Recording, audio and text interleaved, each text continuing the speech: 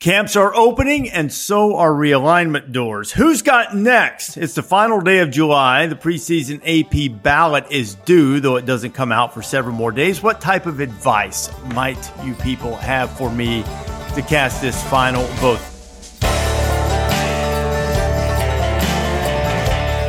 This is the College Game Day podcast on the final day of July. Reese Davis and Pete Thamel here.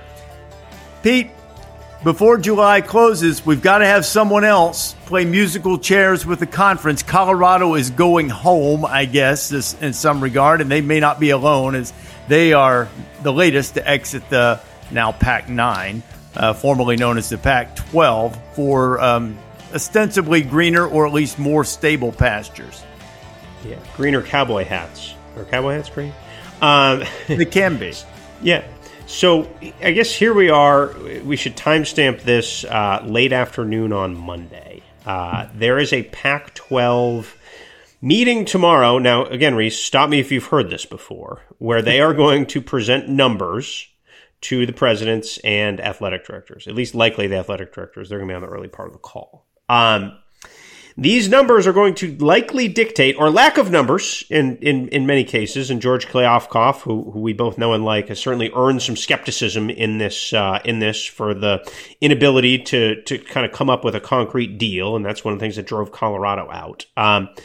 If George comes through with some numbers, there's a really good chance the 9 stay together. Maybe they add a 10th, maybe they don't.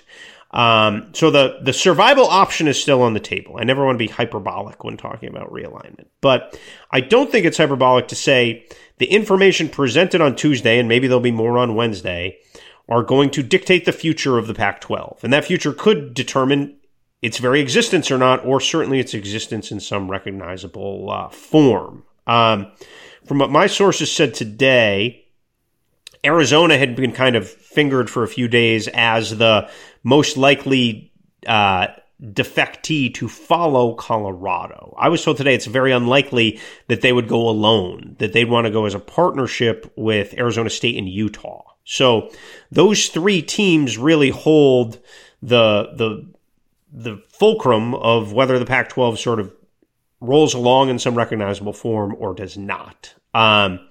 If they left, Oregon and Washington would be out either wandering in the independent mist for a while or likely a target of the Big Ten for pennies on the dollar, where they could take them, bring them in. They would likely not get a full share, and then they could eventually grow into that. And it's been no secret they want to get on that side of the moat because the salaries double, just like anyone would leave their current situation for double the payment. So that's about where we are right now, but it's hard to overstate the importance of this week generally. Now, I'll say this again.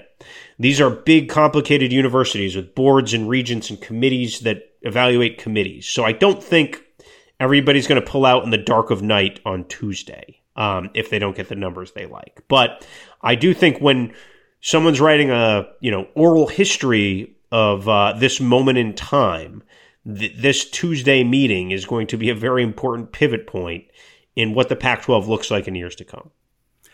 I'm not a lawyer nor a legal expert, but occasionally I do play one on podcasts. But the one thing that I think about, probably not in the next few years or in the next round of realignment and however this dust settles, is I sort of think back to the 1984 case with the University of Oklahoma Board of Regents, the Georgia Athletic Association versus the NCAA over television rights. And you might say, well, what's that got to do with this? Well, at that time, for our younger listeners, schools were only allowed to be on television a certain number of times per season. For some reason, it's entrenched in my brain. I think it was 5 times over the course of 2 years. Every game wasn't on television. Eventually, the courts ruled, Supreme Court ruled that this was an unfair restriction of trade.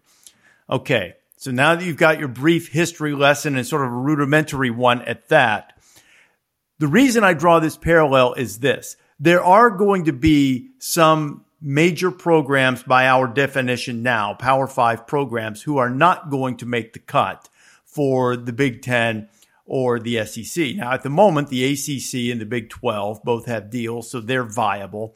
We don't know how the Pac-12 is going to come out of this, whether they are viable or viable at the same level. How much more does it take before some of those left out and left in the wake say, hey, wait a minute. You're unfairly restraining my ability to trade by scheduling against each other, within the conferences and maybe even cross-conference type things. I don't know if it would work, but I don't think that some of these schools that are left out, just pulling names off the top of my head, Washington State, Oregon State, I don't know if Stanford and Cal care enough, but maybe Stanford and Cal. I know that there's some prestige. They definitely have the legal power to go after it. Like I would definitely hire lawyers from those schools. Yeah, there's no doubt. There's no doubt. But, whether they would want to get in the weeds on something like that, or even if they would.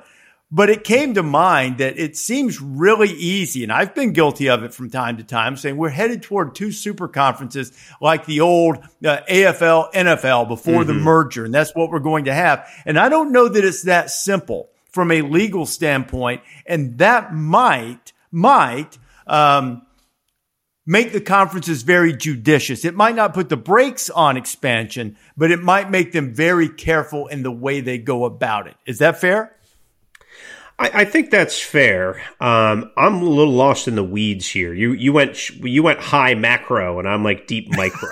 So it was a good compliment to that. I think, Reese, and we've talked about this in some other ways. Like all of this, in some ways, is part of the drumbeat to some different form of the games we love, right? Like there's just too much happening now, and there's too much separation between football and everybody else. And there's just too much of a disparate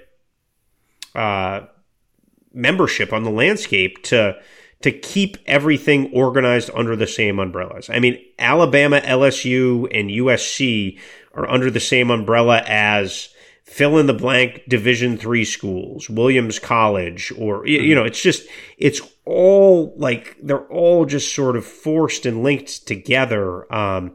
In this, but some of that's been mitigated a little bit, though. Some of that's a little bit mitigated. Yeah, Autonomy 5, and sure. But even like amidst the 133 schools that play FBS football, there is just some of them make 10 times the amount of money as others, like more than that. It's like there's Georgia and Georgia State. Yes, exactly. Yeah. Nick Saban makes more money than probably a third of them bring in. So it's just, how do you afford talent? Now with NIL, how does that look? There's just all these successive drum beats going to where it's going to be hard to keep everything under the same paradigms, leadership-wise, that we've known. Now, someone's like, they'll break away and have a czar. No, the conferences are still going to have all the juice. The conferences aren't giving up the juice. But I really do feel like, I don't know, do Washington State and Oregon State have a case if all these schools break away? They entered a TV contract, and the contract expired. Other their peers entered different TV contracts. Right. So that's what I say. Maybe I'm not right about it, but there are provisions. I did a little homework on this, believe it or not, just enough to be dangerous. But there are provisions within this, apparently, about you have the freedom, and there's the unfair restriction of it, but then there's also the acting as a group to limit competition. And I think that's probably where they would go if there's any case at all. Maybe there's not. It just seems like that, I don't know that a lot of these schools would just throw up their hands and say, oh, well, maybe they would have no choice. But the one thing I will say about this, while it's clear that money drives the boat, and the reason that a Washington or an Oregon, a Big Ten type deal would be really attractive to them is simply because of money. But as fans, we always get back to the purely competitive side of this, right? And the games that we enjoy on the field. We don't really enjoy realignment other than for, we like drama and chaos. It's sort of in our human nature, you might say. But I don't like it. I'll be clear about that. My wife definitely doesn't like it. No, I'm sure she doesn't. On the field, let's say you have a Pac-9, or you throw somebody in there, Boise State, San Diego State, whoever it's going to be, and you have a Pac-10. Well, the new rules for the expanded college football playoff still say the 6 highest ranking conference champions, right? That's going to give you a really, really clear path if you're Washington or Oregon and you're in that. Correct. And that's one of the allures, I think, for them to stay. But now, this is where I'd have to go deep in the Bill Hancock weeds, and I haven't done it yet. So year 11 and year 12, it's going to be highest rank of the. So we're entering year 10 of the CFP, which is a 4-team playoff for the final time. Then year 11 and year 12 are agreed upon 6th highest ranking conference champions. That language, they haven't even written the TV contracts for the new one, right? No one knows what channels are going to be on. We don't even know when the quarterfinals and the other stuff is going to be on for 11 and 12. But if there is an Armageddon scenario, those could easily be written to the highest 5 rank. Now, that would have to be unanimous, I believe. So there could be some kicking and screaming, but you can also, there's some mafia tactics with, well, we'll just squeeze you out of the payments if they didn't get what they really want. Yeah. So, again, all respect to the deal making involved here. But look, it makes sense, right? I thought you were going to say all the respect 6th highest ranked conference champions was that. Now, how the CFP money is going to be sliced after year 12 is a big debate once you really dive in with the poobahs of the sport. There is a lot of conversation about how that will go and no clarity on where it's going to end up because everyone wants to hold hands and talk about unanimity and we're all, collegial. But boy, like if there's 6 SEC teams in and they get the same amount as the proverbial Big 12 or whatever, that's not going to go well. When you need mealtime inspiration, it's worth shopping Kroger, where you'll find over 30,000 mouth-watering choices that excite your inner foodie. And no matter what tasty choice you make, you'll enjoy our everyday low prices, plus extra ways to save, like digital coupons worth over $600 each week. You can also save up to $1 off per gallon at the pump with fuel points. More savings and more inspiring flavors make shopping Kroger worth it every time. Kroger, fresh for everyone. Fuel restrictions apply. You're right. We've gone a lot of different directions here. So let's focus it on what you think is important right now. End of the week or end of the month before the season starts, do any of the other so-called corner schools in the Pac-12 leave the conference? I'd say it all hinges on what happens in the Tuesday and they maybe bleeds into Wednesday meetings. But I think the Pac-12's television deal has earned our skepticism, and I am skeptical what they can come up with.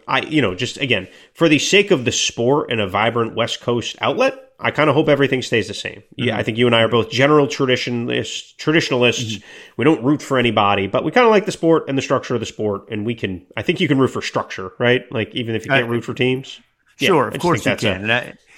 It's not tradition, and we want Washington State to play Washington and Oregon State to play Oregon and Arizona State to play Arizona in the same league. I don't think that's like too much to ask. Those are games we all enjoy, and those are part of the water cooler conversations from Tucson to Tempe and Pullman to Seattle. So it's just like that's what we want. I don't want to see the fabric of the sport ripped up anymore. But then again, I am a free market bottom line realist at the same time too. So if it happens, I wouldn't be surprised. So if I had to make a prediction, Reese, which are always dangerous because they can get clipped and put on 30 for 30s, I would predict that those schools leave right now if you're forcing me to that. But that's not based on reporting. That's based on 12 months of missed deadlines and ambiguity and the fact that everybody knew Colorado was the flight risk and they let them fly. Think about this for a minute. Colorado, I think in the last 20 football seasons, they've had 2 winning campaigns. Yet, they're always moving. Think of the numbers. If you like numbers, you like jersey numbers, or just you're into numerology of any way, they're going back to the Big 12, which has 14 teams, but next year we'll have 13 unless they get back to 14. Colorado has played historically in the Big 6, Big 7, Big 8, in the Pac-12, which was sort of the 10 and is now really sort of the Pac-9. They're still playing in it. Now, if they can find an 11-team conference to play someplace, they will have completed the entire bingo card. And if you want to go to the other end of the numbers, they haven't been in a Sweet 16 since 1969, but man, they're survivors. The Buffs are survivors, right? I mean, the Big 12 looks as if it's in trouble. Boom, off to the Pac-12, just when it looked like the Pac-12 was going to take off. Now Pac-12's in trouble. Now they're back to the Big 12. Now, they haven't won much of anything, but you have Deion Sanders. I don't know, how much do you think, I've read some things today that there are people who believe that played a great part in just how attractive Colorado was to the Big 12. I think of it more as being an added bonus, but not a primary reason. I think that would be very short-sighted, even though I think it's a great hire, especially the plight that Colorado has found itself in for the last 2 decades with a couple of exceptions. I think it's a great hire, a great risk to take. He's bringing attention to them. They're going to be on national television early, which, they were on, but nobody cared. People are actually going to care to watch them, at least for the first part of the season. But it's pretty short-sighted if that played any heavy role, I think, in bringing them into the Big 12. What say you? Yeah, I agree with you, Reese. In my reporting on Colorado going to the Big 12, I have mentioned Deion Sanders sparingly. Now, he's been an advocate of the move, and if you're Deion Sanders of Cowboys fame and a former high school coach, yeah, you would certainly prefer that. So that's very clear. You'd rather recruit Texas, you'd rather be in your home, etc. How much it actually played into the university decision-making, I think generally was not significant. I just, as it shouldn't be. This is a generational decision. That's how it was posted to me at some point. This is Phil DeStefano and Rick George trying to set Colorado up for the next 25 years. I hope Deion Sanders wins. It's an unbelievable story. The attention at Colorado in the last 8 months is more than the first 19 years that I covered college football. So, their brand in football is they should have a long thank you note to Cordell Stewart and Michael Westbrook and Rashawn Salam and those guys, because they obviously made Colorado football. And, Coach McCartney, they can thank. There's a lot of people that, that went into us thinking about Colorado football as a thing back in the late 80s and in early 90s. And that's still carried. And that's one of the weird quirks of college football is you can have a brand that still resonates even if the teams don't match it at that current moment. Now, Colorado is a great market. First of all, it's an awesome university, right? An awesome school in an awesome place. It's an aspirational place. High school kids want to go there. So there's all those things. So was Deion Sanders on the list of things considered? Sure, but I think he was pretty far down. I think your instincts are right there. One thing that does occur to me about this move to the Big 12 as opposed to Colorado's previous conference history, they've always been a nice side dish. They've been an afterthought. They've never been an entree. When they were, I know there was the year, I think it was 71, I believe, where Nebraska, Oklahoma, Colorado finished 1, 2, 3. I think that's right. I think it was 71. I know Nebraska was 1 that year. So I'm not saying they haven't had moments and haven't been good, but they weren't Nebraska and Oklahoma in the Big 8. Yeah. When the Big 12 was formed in 1996, they weren't Texas and OU. When they went to the Pac-12, they weren't SC or Washington, or Oregon at that time. Washington's probably a bad example in that time frame, but historically, they weren't SC. They weren't Oregon. They were another one. In this conference that they're going to after Texas and Oklahoma exit, there are name brands and good, really good programs. One of them just played for the national championship last year. They have a chance to be one of the big dogs in the room. Even as glorious as Nebraska's history is, they got ticked off in the Big 12 because they weren't Texas. Colorado Colorado has a chance here, maybe. Now, they got to, you gain a little clout when you have success. So if they can have some success, they may have more clout in this new iteration of the Big 12 than they've ever had in any of their other conferences. Yeah. My favorite part of the new Big 12, and this could be with those three schools we talked about earlier or without them, is that there's harmony by homogenization, right? I think virtually every Big 12 school wakes up and starts camp this week thinking it can win the league. Not in some cliched way, but like Indiana doesn't wake up thinking it can win the Big 10. They just don't. Now, maybe they should, and I hope they do. But like that's just not a reality. I would think everyone but West Virginia harbors real ambition. Maybe Iowa State isn't quite there, but they had just won it not that long ago. I think the stat is 3 different teams in 6 different programs have played for and won the Big 12 the last 3 years. So everybody has to feel like they have a shot. Well, K-State just won it, so they got a shot. Kansas started, was it 5-0, 6-0? So they've got to feel like they have a shot. Oklahoma State, they may be the best brand in the league right now. Baylor won it not that long ago. So you can kind of tick off and through and get to where there's a case for everybody and not some like outlandish, the case for Syracuse to win the ACC. But everybody is sort of in a beautiful muddled middle where they're going to have a chance. I was talking to a coach today who was like, well, if I started the Big 12 this year, I think I could win it. Like not in a naive way. It's like, yeah, sure. You need a couple breaks and you got to win it. You got to win a game in the fourth quarter. And I think that the strength of the league is going to be that it's a bunch of guys in deep water trying to keep their nose above sea level, right? And in a very cool way. And that could manifest itself in 53, 51 games like we've seen in the league's history. But it could also be, Dave Aranda and Scott Satterfield winning a 14-13 game in there. So I think that is kind of one of the neat parts of this new Big 12 is that it's a beautiful tar pit.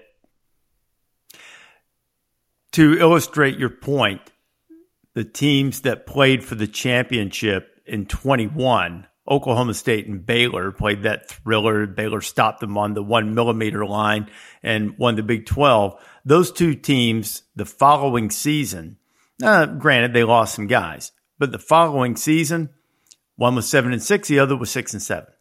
And they also both lost some close games. And Oklahoma State sort of, stepped into the empty elevator shaft down the stretch. And, they'd started off okay. But that is the beauty of that conference. And I think that's probably the case for them this year that will make it entertaining. If you like that type of parity and not really having the juggernaut to shoot at, which is also compelling in its own right, but the Big 12 is the place for you. I mean, even the perceived favorite based on talent and expected improvement, if not displayed improvement, is Texas. They lost 5 games last year. 5. And yeah, I know historically they're the brand and everybody's going to take their shots at them. But, I think there's a feeling because, TCU, because of the players they lost and also because they won like 5 one-possession games and had a boatload of, late second half comebacks, that despite the fact, that they were undefeated in the regular season in conference play until the Big 12 championship game, there's not a huge expectation that they're just going to, run it back and do it again. I know that's sort of Kansas State's mantra is they want to prove that last year wasn't a fluke. That's why they got a lot of their veterans coming back. But I agree with you. I think that does make it really, really compelling in the Big 12, the fact that there's not a lot of separation, and there's nothing that would be indicative in either history or upcoming resources to say that after Texas and OU leave, that you're going to have anyone who's going to separate themselves the way, say, Clemson has in the ACC, though Florida State's challenging now, the way Ohio State and Michigan have in the Big Ten, and the way Alabama and Georgia have for the most part, with all due respect to LSU's occasional rise, than Alabama and Georgia have in the SEC. Yeah, and I think, too, the fun part of that, Reese, to double down on that, is we're going to be looking at this now through the prism of a 12-team playoff. So we're going to enter November, and there's going to be 6 Big 12 teams who feel like they have a path to maybe a bid, right? Be it an at-large, be it the conference title game for a shot at the conference title. Like, that's going to be pretty cool. And, the one thing when we talk about what we like about the landscape of the sport is you want Manhattan, Kansas to have a shot and be rocking on a Saturday night. You want that same thing in Waco, Texas. Now it's going to be in Orlando and hopefully in Morgantown if they get some juice back there under Neil Brown. But that's kind of, I think, the neat part of this thing and why you want to see the whole country just kind of, energized by the playoff. And that was the point of the playoff, right? Like, that's even Greg Sankey said, like, we need to keep a vibrant national sport. And that's something that comes under the crosshairs here. Even though the Big 12 is going to be great, is college football maximizing itself from coast to coast? More realignment talk. If you follow Twitter, and I know you've been locked in on all of this stuff, I scoffed in the general direction and laughed heartily, though I know that there is an underlying desire by some of the Atlantic Coast Conference to find an escape hatch. There was this talk that, the realignment, bomb's about to drop and it's going to be Florida State and Clemson to the Big Ten. And I texted you and said, I scoff at this. And you concurred in my scoffing to a degree, right? I mean, yes. This is not happening now, right? This much we know, right? Yeah. Okay. No. Well, the Big Ten part, certainly not. So here's where the ACC is right now. And I've spent a lot of time on this, not only today, but like through the recent weeks and months. We all know Florida State is unhappy with the ACC, right? They've done everything but like fly an airplane over Doak Campbell with a middle finger to Greensboro or Charlotte or wherever it's located now, right? Like they have not been subtle about their unhappiness. Okay. So again, duly noted, right? Great program. They're ripping back. They're going to open on that opening Sunday. I'm excited to watch that game. Maybe as excited to watch that game as any regular season game this year, right? That Mike Norvell and the Noles are back and it should be awesome. They're of the belief that they should not get the same share of money in ACC TV money as proverbial Syracuse, Wake Forest, BC, etc. So that is part of their kicking and screaming, and then obviously chatting with Clemson and Miami and others in the aggrieved 7, as I call them. So with all that said, and I fully acknowledge Florida State's ambition, and I fully acknowledge the power of that program when it's rocking and rolling, I don't know where they go. And the problem with breaking away is you don't know if you can fully unwind from the grant of rights. Like, my understanding is if the ACC bylaws don't account for dissolving, right? And so there's no like vote of this to dissolve the league. So do you take the legal risk to attempt to dissolve the league, still owe hundreds plus million in exit fees? I think it's 100, it might be 150 in exit fees because of the length of time the grant of rights is to 2036, and then still not own your rights. Yeah.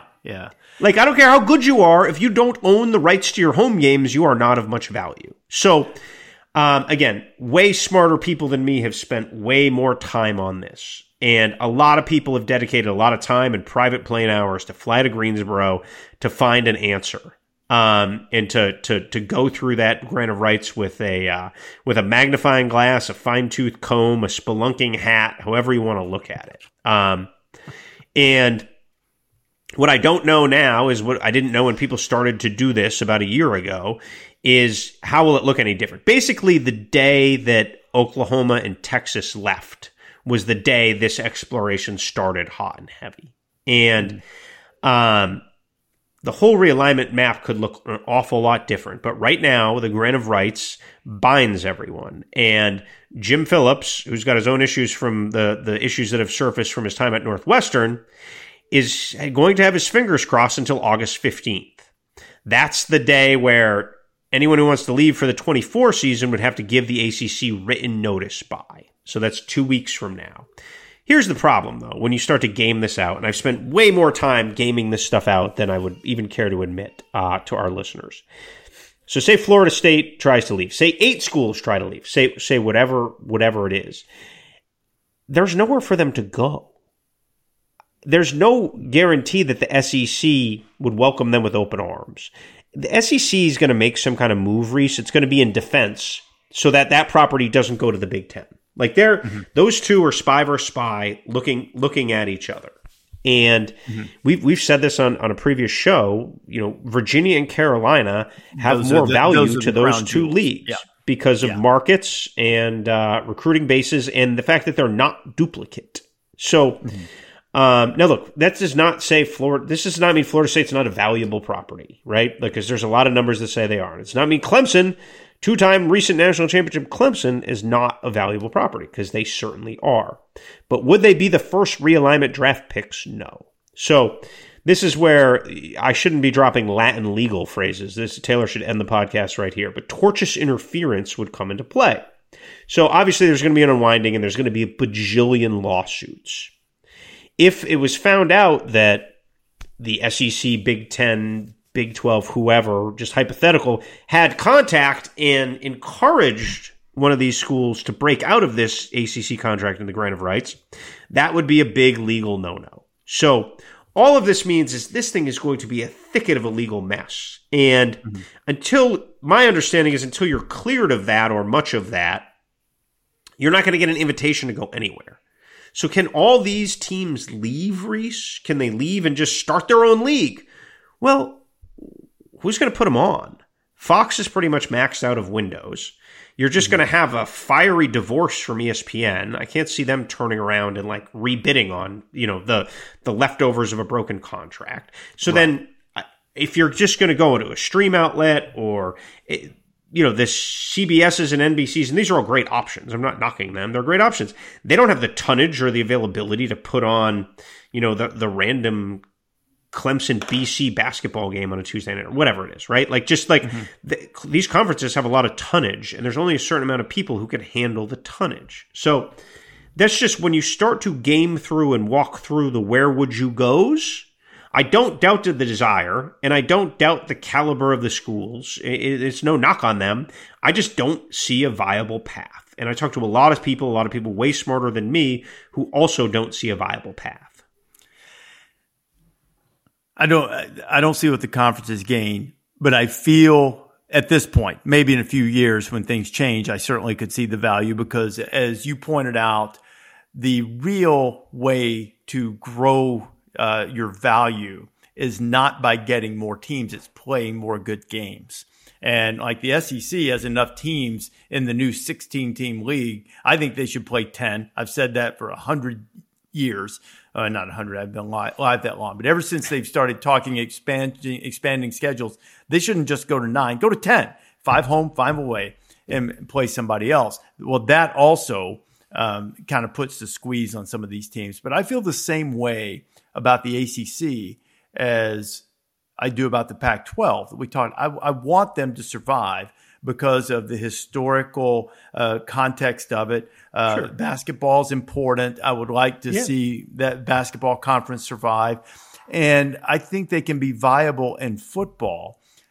So, if there are different structures, if a structure is set in place where things are collectively bargained with the players, and then maybe some of this, there will still be a discrepancy in the media rights deals. I know that. But in terms of money that you have to have at your disposal to be able to compete at the highest levels, it might not be, an untenable situation to get deeper in the contract and then see if you can increase your value to the point that you renegotiate or whatever it might be when 2036 comes around.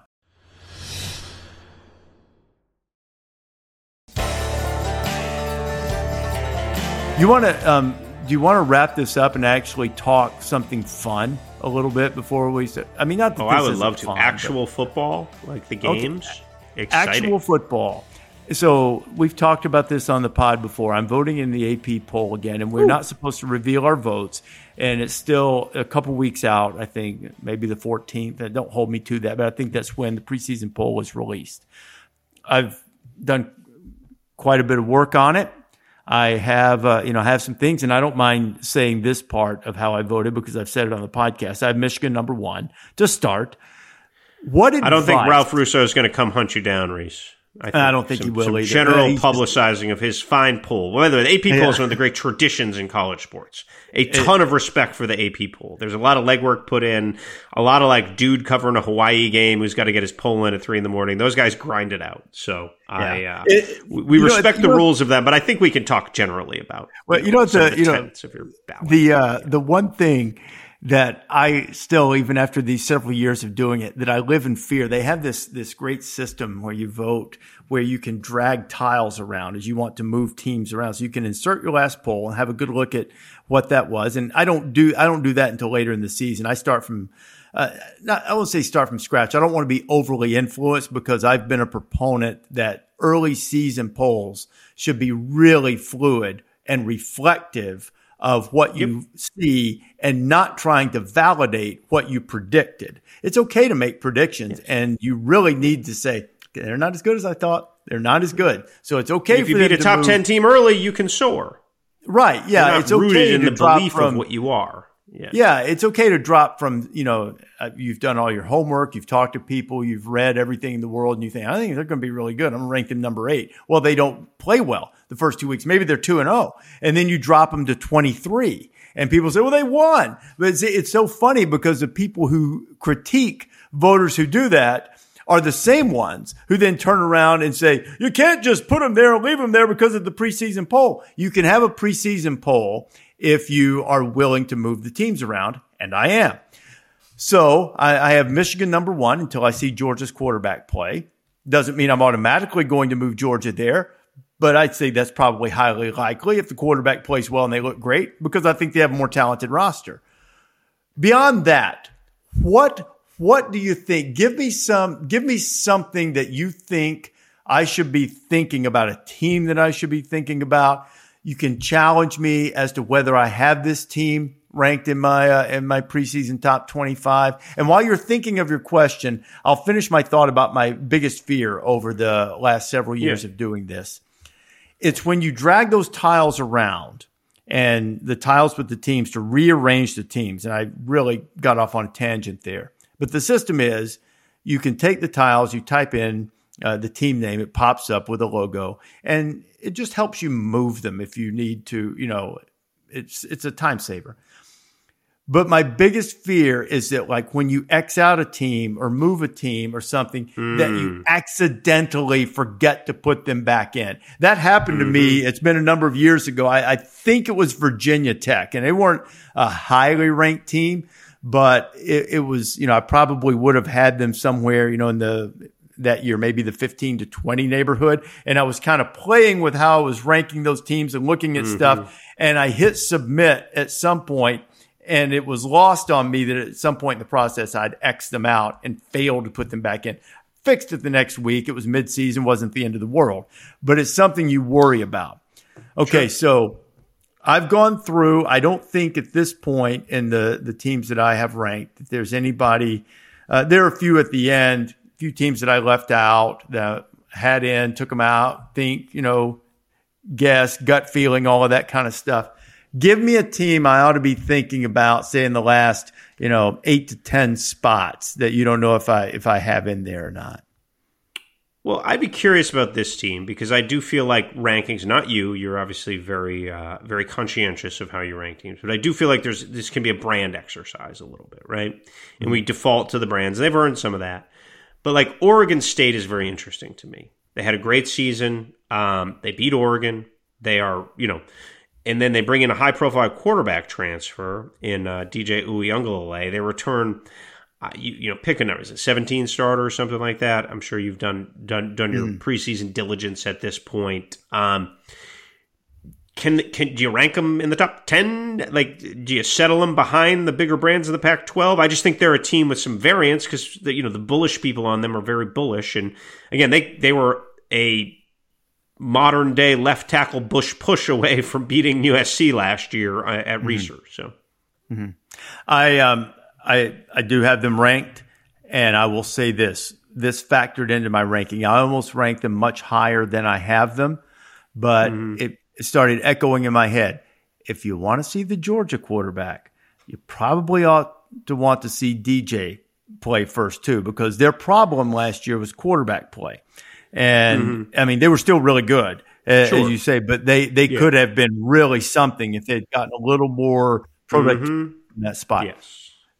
They're a team that I have ranked that could soar if they play well, put points on the board, and look really efficient from that spot. Because I like you. Now, they did lose a linebacker, the transfer portal to LSU that, was not good for them because he was a terrific player, Omar Spates, for them. So that's tough. So they don't have everybody back, but I think they're going to be really good. They're a team that could soar up the rankings with some good performances early. That's a good call. Is they open at San Jose State, which is just like one of those great, like if these leagues all tear apart, that's like the beauty is like they go to San Jose State. Obviously, USC is never going to San Jose State, right? Or whatever, just a West Coast power, fill in the blank, is not going to go there. And I think that's pretty cool. Like that's a game you and I will be texting each other while we're watching well past midnight on that opening weekend. Oh, I lied. It's a Sunday CBS game, September 3rd. That's right. Yes, 12:30 local. So that's probably on after Rutgers Northwestern. Snobbery. I'm going to go big snobbery here. USC should not go to San Jose State, but it's okay for Oregon State to go there. No, I think that's right. I just think that's basic economics. I have no problem with sort of like you are what your budget says you are, right? Mm-hmm. So, but I also think it's cool that they do too. You know what I mean? Like, no, it is. I mean, it's okay if you want to, but there's no real reason to. I don't subscribe to to the thing where the big guys have to give the little guys everything they want in terms of scheduling. Now, you should play them. That's fair. You shouldn't dodge playing them if they want to, but you're SC for a reason. And if San Jose State wants to play you, they should come to you. I sort of feel the same way in basketball. There are some exceptions. Vital always used to joke with Digger Phelps when both of them worked together. He would say, Digger would never play me. He'd never play me. He never gave Detroit Mercy a chance, like that. And, too bad. Go to South Bend if you want to play him or get in the same tournament. Let's stick with the little guy theme since we're there. Do you have any group of 5 teams ranked? I do. Oh. I do. All right. You just want to leave it there and leave that dangling participle? No, they have a veteran quarterback, real veteran quarterback. So, he's older than me. I've got the old road runners in there.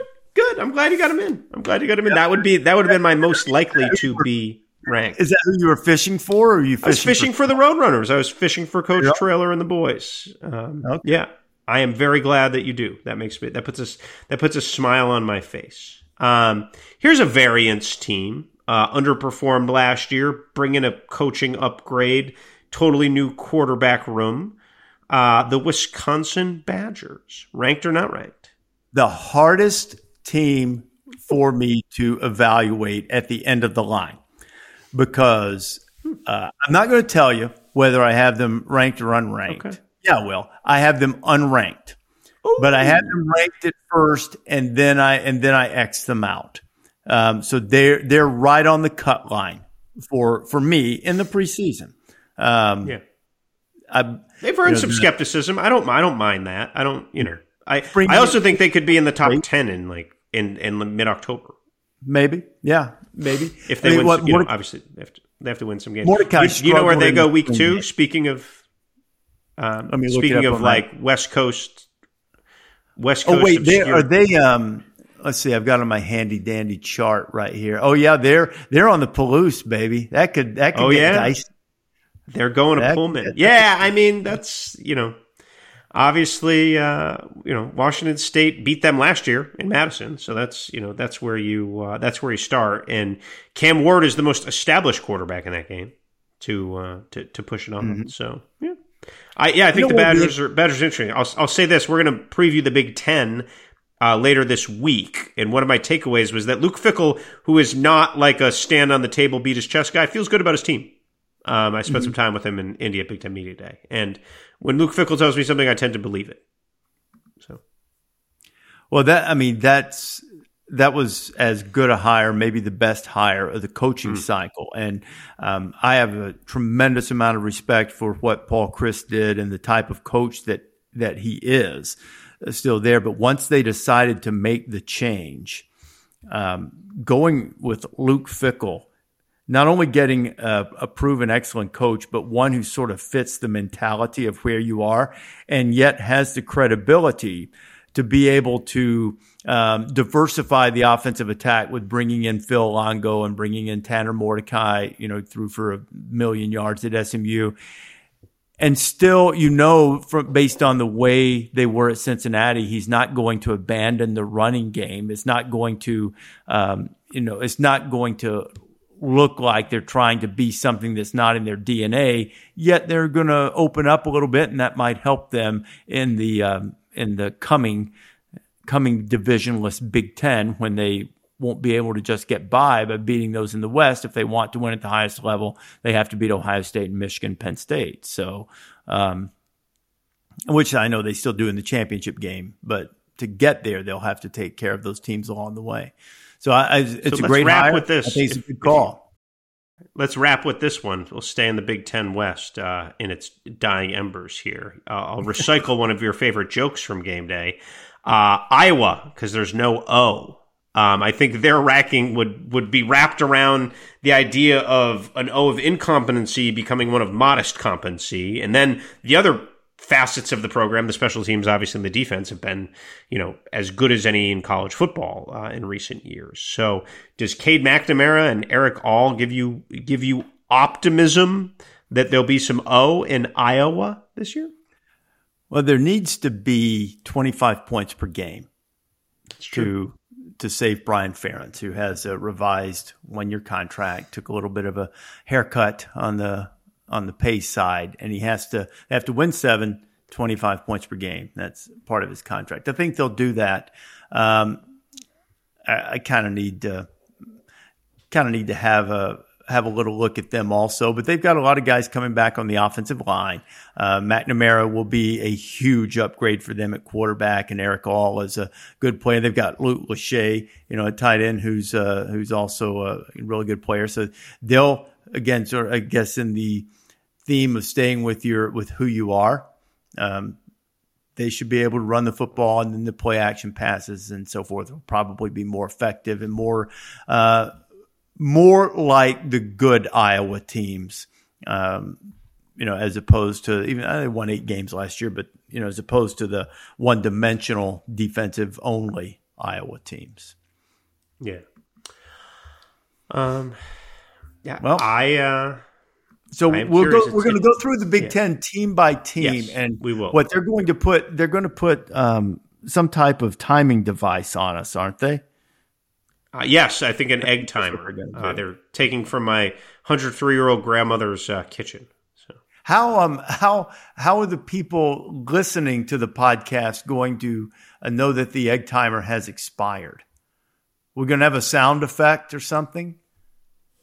I think that's for Taylor and Sarah to work on here, right? Okay. Like, is there like a good 80s cartoon, like an anvil or a Roadrunner or maybe a Meep Meep in honor of the Roadrunners being ranked? Do you guys think that people will be mad when you talk about Ohio State and Michigan for 10 minutes each, and then you have to, 3 minutes on Indiana, 3 minutes on Northwestern? Yes. Will that make people mad? Well, no. Because that would imply Northwestern would want less than 3 minutes, actually. Yeah.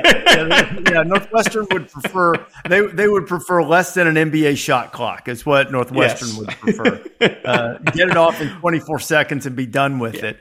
You can't even get through the lawsuits in 3 minutes for Northwestern. I think who will be mad, Taylor, will be the Ohio State and Michigan fans. The Ohio State fans that we actually spend 10 minutes or whatever on Michigan, and Michigan fans that we spend 10 minutes on Ohio State. And then they'll both be united in their anger toward us that we spent any time on anyone else. So the answer to your question is yes, they'll be mad. Vocal fan bases, we can confirm. Sources close to those fan bases can confirm they're vocal. So. Especially the one in scarlet and gray, particularly. That's vocal. fair. Yeah. That's fair. Yeah, sometimes the Michigan crowd is much more like the good people of North Carolina that you insulted and got aggregated for when somebody picked up on your wine and cheese and pinky extension disparaging remarks about the Tar Heel crowd, the Tar Heel faithful. I can't wait till they kicked me for some injury update at 9:30 in Charlotte, and some random Tar Heel fan just shouts obscenities to me, and you start cracking up on the desk and can't control yourself. And everyone else is gonna be like, "What's so funny?" Would you like for me to join you in getting targeted? I will right here. They won't shout obscenities at you. They'll go, "My dear Pete, why did you say that about us, good fellow?"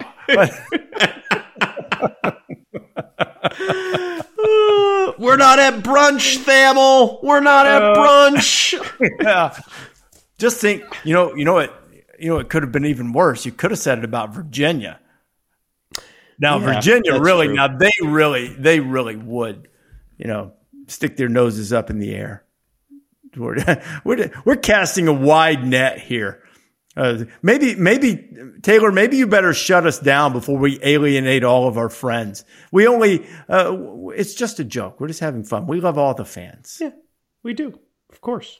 The ones who shout obscenities at Pete and the ones who beg to differ with his train of thought. Whatever floats their boat. Thanks for listening to the College Game Day podcast. We'll be back later this week with a preview of B1G.